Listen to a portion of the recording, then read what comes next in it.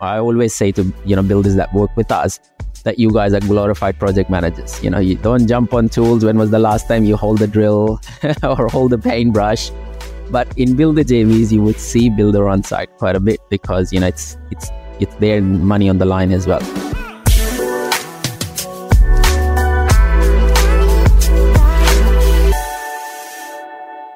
Hello and welcome to another thrilling episode of Help Me Buy Property Podcast. I am your host, Cheryl Leong, and my very dashing co-host, Watson Reza. How are you, my friend? Wow, dashing. Thank you very much, Cheryl. I am awesome. How are you today? Yeah, amazing. We are wrapping up our series of 6 strategies to make 6 figures. And we have 2 very cool strategies that we're going to be talking about, which it's JVs, but not your typical JVs that we spoke about in earlier episodes, but we're talking about builder JVs and rental JVs. So shall we get rocking and rolling? Yes, 100%. Which one do you want to pick first? Amazing. Let's just talk about builder JVs to begin with. Awesome. I love them. Builder JVs. Yeah, let's take a step back and help people understand, the viewers and the listeners, what a builder JV is. So if you think about a builder JV, naturally, it's you joint venturing with a builder to do a development. And that development could be pretty much anything. That development could be you basically building a single house or you doing a full-scale development. The good thing about builder JVs, or where the builder JVs really work, is the builders are basically building it on cost and are in this for profit. And so they are going to share the profit with you.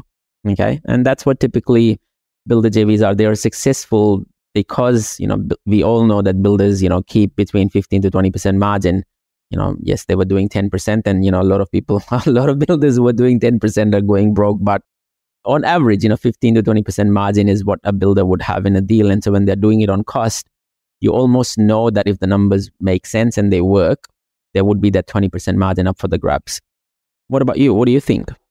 Well, builder JVs, I mean, they do sound very attractive, but the whole point that your builder is tied and to the outcome as well. I do think, just like any other JV, you've got to be absolutely clear of the roles and responsibilities as well.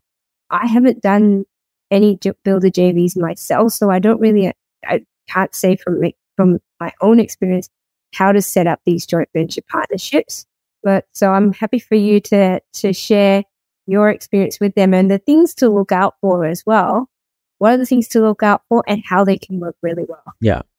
Look, I mean, the first and the foremost important question is, why do they work? Why would a builder ever go into a joint venture agreement with a developer, right? And it's important to understand and unpack that. From a builder's perspective, for people to understand this, that builder always require cash flow up front in order to go into any construction that they're going to do. Okay? A builder usually gets paid out by the lockup stage, So, they're usually break even from a cash flow perspective by the time they reach a lockup stage. It's usually them putting the money up front, for anything. For example, they're putting a slab, build the slab, put the slab in, they'll pay and then get paid by the client, right? And so they cash flow all of these instances by themselves. For a young builder, the problem is that they are always capital poor. And so they don't have a lot of cash to basically scale up. And so they have to wait for that 15% or 20% on every project that they're going to make. And naturally, there is overheads, there is, their own income, their living lifestyle that they have to manage. And so that capital accumulation happens very slowly because, they can only do so many projects with the amount of money that they have on hand, right? And so a builder would always think about a joint venture when they're thinking about scaling their business. They want to grow fast. They want to grow big, right? And so it's important to note and understand, why is a builder getting in bed with you? Usually you don't, right? You don't hear builders, they're getting into these small mini marriages. And so it's important to dictate the terms quite carefully, that while there is money to be made, you should never do a development site based on what the developer's margins are, what the builder's margins are. You should always have a developer's margin on top of the builder's margin. Where a lot of people fail to understand is that as a developer, when you're doing a feasibility for a development site, you consider builder at an arm's length transaction. You don't assume them at cost. And then when you are aiming for a 20% margin on cost, you are basically saying that, well, typically this site in a builder's margin environment should give you 30 to 35% on cost, because that's what builder's cost looks like, right? At least on the construction side of things, or the total development cost, minus the acquisition price, right? And so it's important to notice some of these things. A lot of people, naturally don't think about some of these things, and they think, oh, I have 20% margin on cost on this side. Well, truly you don't, because out of that 2015 is builder's margin. And so you're doing site for 5% margin, and that margin can dissipate by a single mistake or one oversight that you're doing in relation to developments. And this is not, I'm not talking about big developments. I'm talking about small single houses as well. That risk is definitely there, right? Interest rate rise, 1% interest rate rise is almost 5% total development cost, right? For 1 year. And so you need to understand some of these mechanics before you go into the deal. Yeah. I mean, and also being aware, when a lot of cash flow is the biggest thing and the biggest stumbling block for a lot of builders at the moment. There's cash flow, there's a shortage in labor.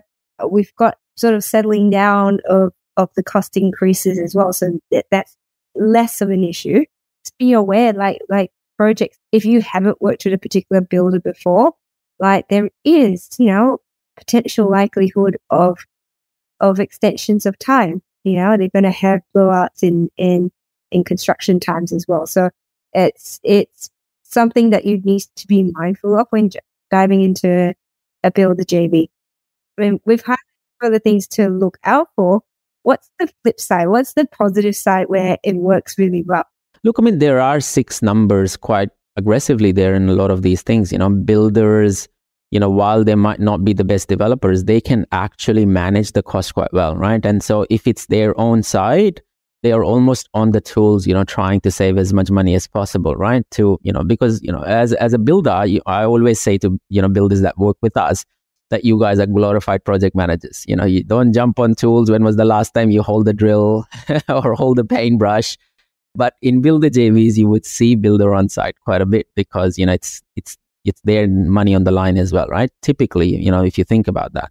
So there are various ways to structure it as well. It's important to think about some of these things as to how the structuring works. It does not mean that in a builder JV, the builder is not putting in any money. That's not the case. While they're building it on cost, they would always put in money as well as skin in the game. They would sometimes even bring in serviceability, because they are thinking about scaling this up quite quickly.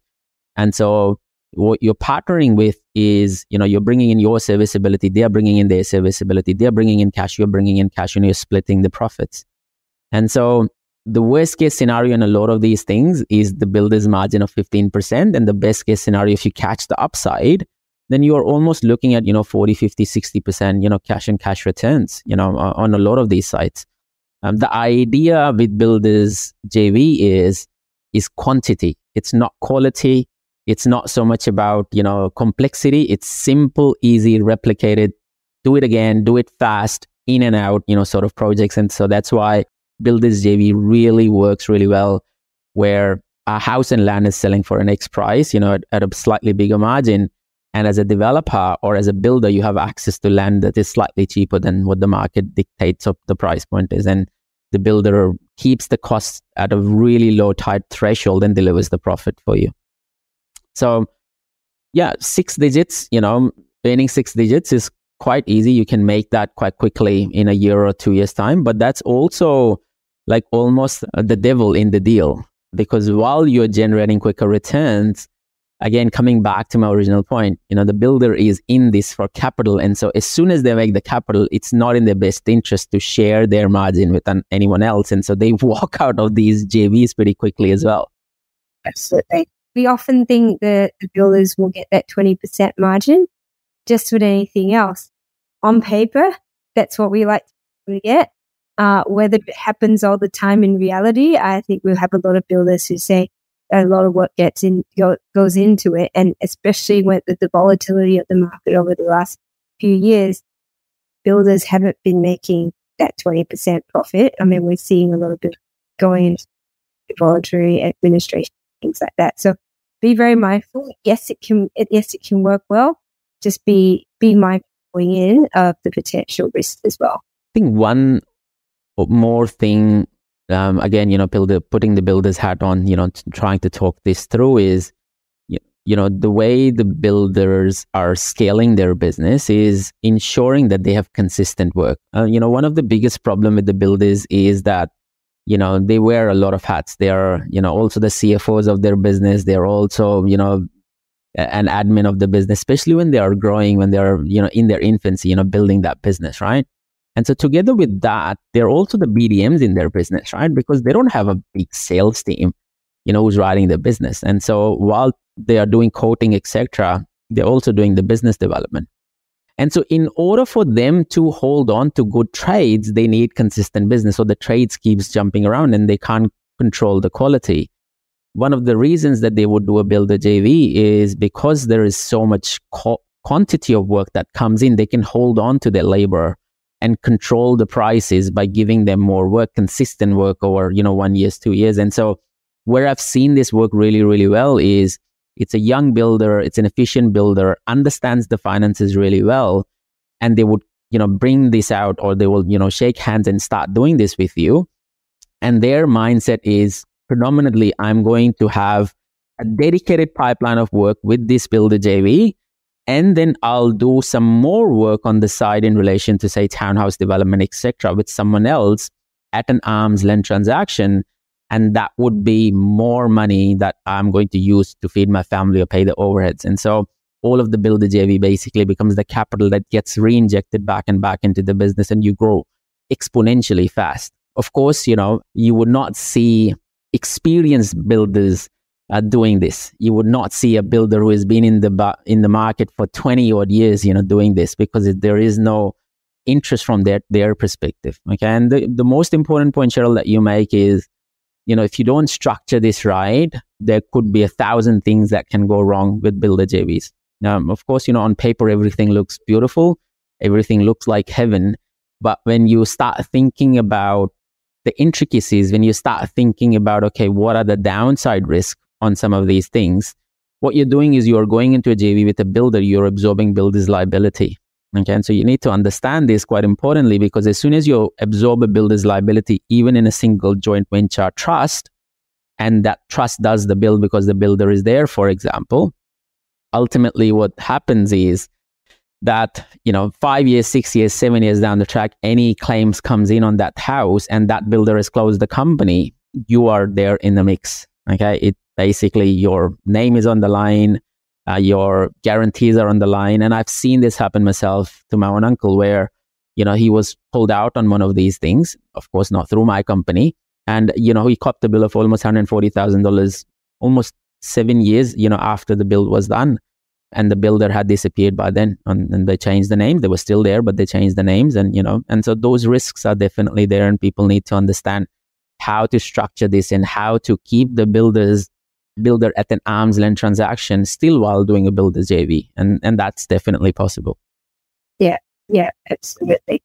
What else is there? Is there anything else that we can talk about in relation to the builder JV side of things? I'm just thinking just to be really, again, coming up to the joint venture agreement, getting really clear in terms of, when you're doing your quoting and all of that at the very beginning, what variations, agreements around when things change, what amount of equity needs to be put in, that sort of stuff. But that comes down to any sort of agreement that you're going into. I do harp on about agreements, because when the poop hits the fan, that's often the thing to go back to. My question is, in a builder JV, do you then negate the need for a build contract? Oh, no. See, I mean, from a serviceability perspective, the bank wants to see the builder, right? And so unless you are cash funding the complete build, which is, in certain scenarios you may, if you are going to the bank for lending the build, you are basically looking at an arm's length transaction for the build, right? Because they want the builder to be separate from the developer. And so it's important.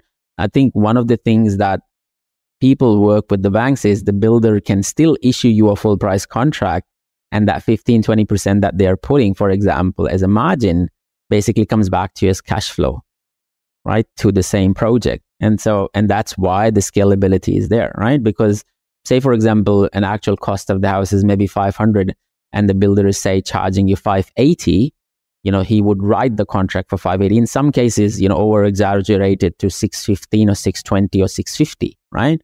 And that money coming from the bank basically becomes the cash flow for the next project, or, for them to scale up and, move faster. And so again, those little opportunities of, getting hands on that money is quite the key on, scaling some of these things. But of course, the risk is there, right? Unfortunately, the builders are not the best developers. Yeah. And so if you overcapitalize on any of these, if you think that you can sell this X, Y, and Z, I've seen, builder JVs really struggling and failing where they were waiting for the market to flip. They were waiting for the market to move, and, they build that growth into the numbers of the GRV. And so you need to understand that that's not the case. That can't happen, when you're doing builder JVs. And so there would be times where some of the properties you might make only, $80K or $100K, and there would be other times where you would be making $200,000 and $250,000 because you're trying to catch the tide. And so you're not timing the market. What you're doing is you're letting market come at play while you're doing this. And so there would be properties that would catch instant growth on some of these instances as well. Especially you're working in like greenfield suburbs, you're not looking at demolishing the house and rebuilding it in majority of the scenarios. Okay, you don't see builder JVs happening into duplexes, etc., all of those things, because the exposure is slightly bigger there. And no bank would give you the lending unless you are fully cashed up and you're doing it on cash completely. That's a completely different scenario. Yeah. And that sort of rolls on to the question that I have. Is there anything that needs to be considered from a financing and funding from if the builder is also a JV partner? Definitely. Look, I think what tends to happen is that there is a JV contract that dictates the relationship between you and the builder, and the ownership of the project sits with you always. And that's how the bank sees it. So when the bank looks at it, bank doesn't see it as you and builder going into the deal together. They always look at me as an owner occupier trying to build this house, for example, and a builder at an arm's length transaction, building this thing. And there is a JV agreement that usually sits in the background that is not presented to anyone. It's only when, as you said, poop hits the fan that JV agreement is pulled out. And then all of a sudden, everyone starts talking about, okay, what happened here? Okay, there was a side agreement. There was a background agreement that was in place. Okay, why didn't we know about this? And so, majority of the times, this JV agreement is not, placed to the bank. You're not in the trust together. You try to, keep the things quite separate. And that should be the way in the background as well, right? You should try to, mitigate your risk as much as possible in relation to, not bringing in your personal finances, not bringing in your personal guarantees, not putting your own houses as collateral. A lot of people make those mistakes of, I don't have cash, but I have my house and there is equity there, and let's use that as a collateral. You shouldn't do that. There is a lot of risk that you are putting yourself through while trying to make a quick coin. Absolutely. Fantastic. Lots of things to consider when you're going into a builder JV. Yes, definitely. Parting words before we close this off and jump on to the next one. Parting words are, and we've highlighted this, it's really a quick summary. Yes, they're possible. Be really clear as to who you're doing a JV with. Make sure they've got a good track record. Make sure they're financially sound as well. Make sure you've got tight agreements in place. And everything is laid out before you dive into it as well. 100%. Couldn't agree more.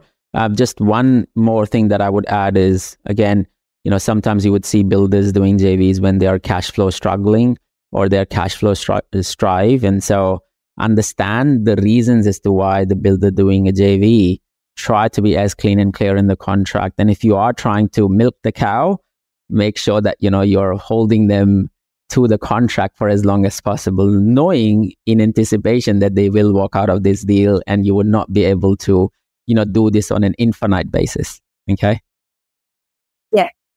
Again, thank you for listening to us. If you have any questions, comments, do jump into the comments and ask those questions. If you want to reach out to me or Cheryl, do, join our group, Property Development Australia or Property Investment Australia. Thank you for listening to us today.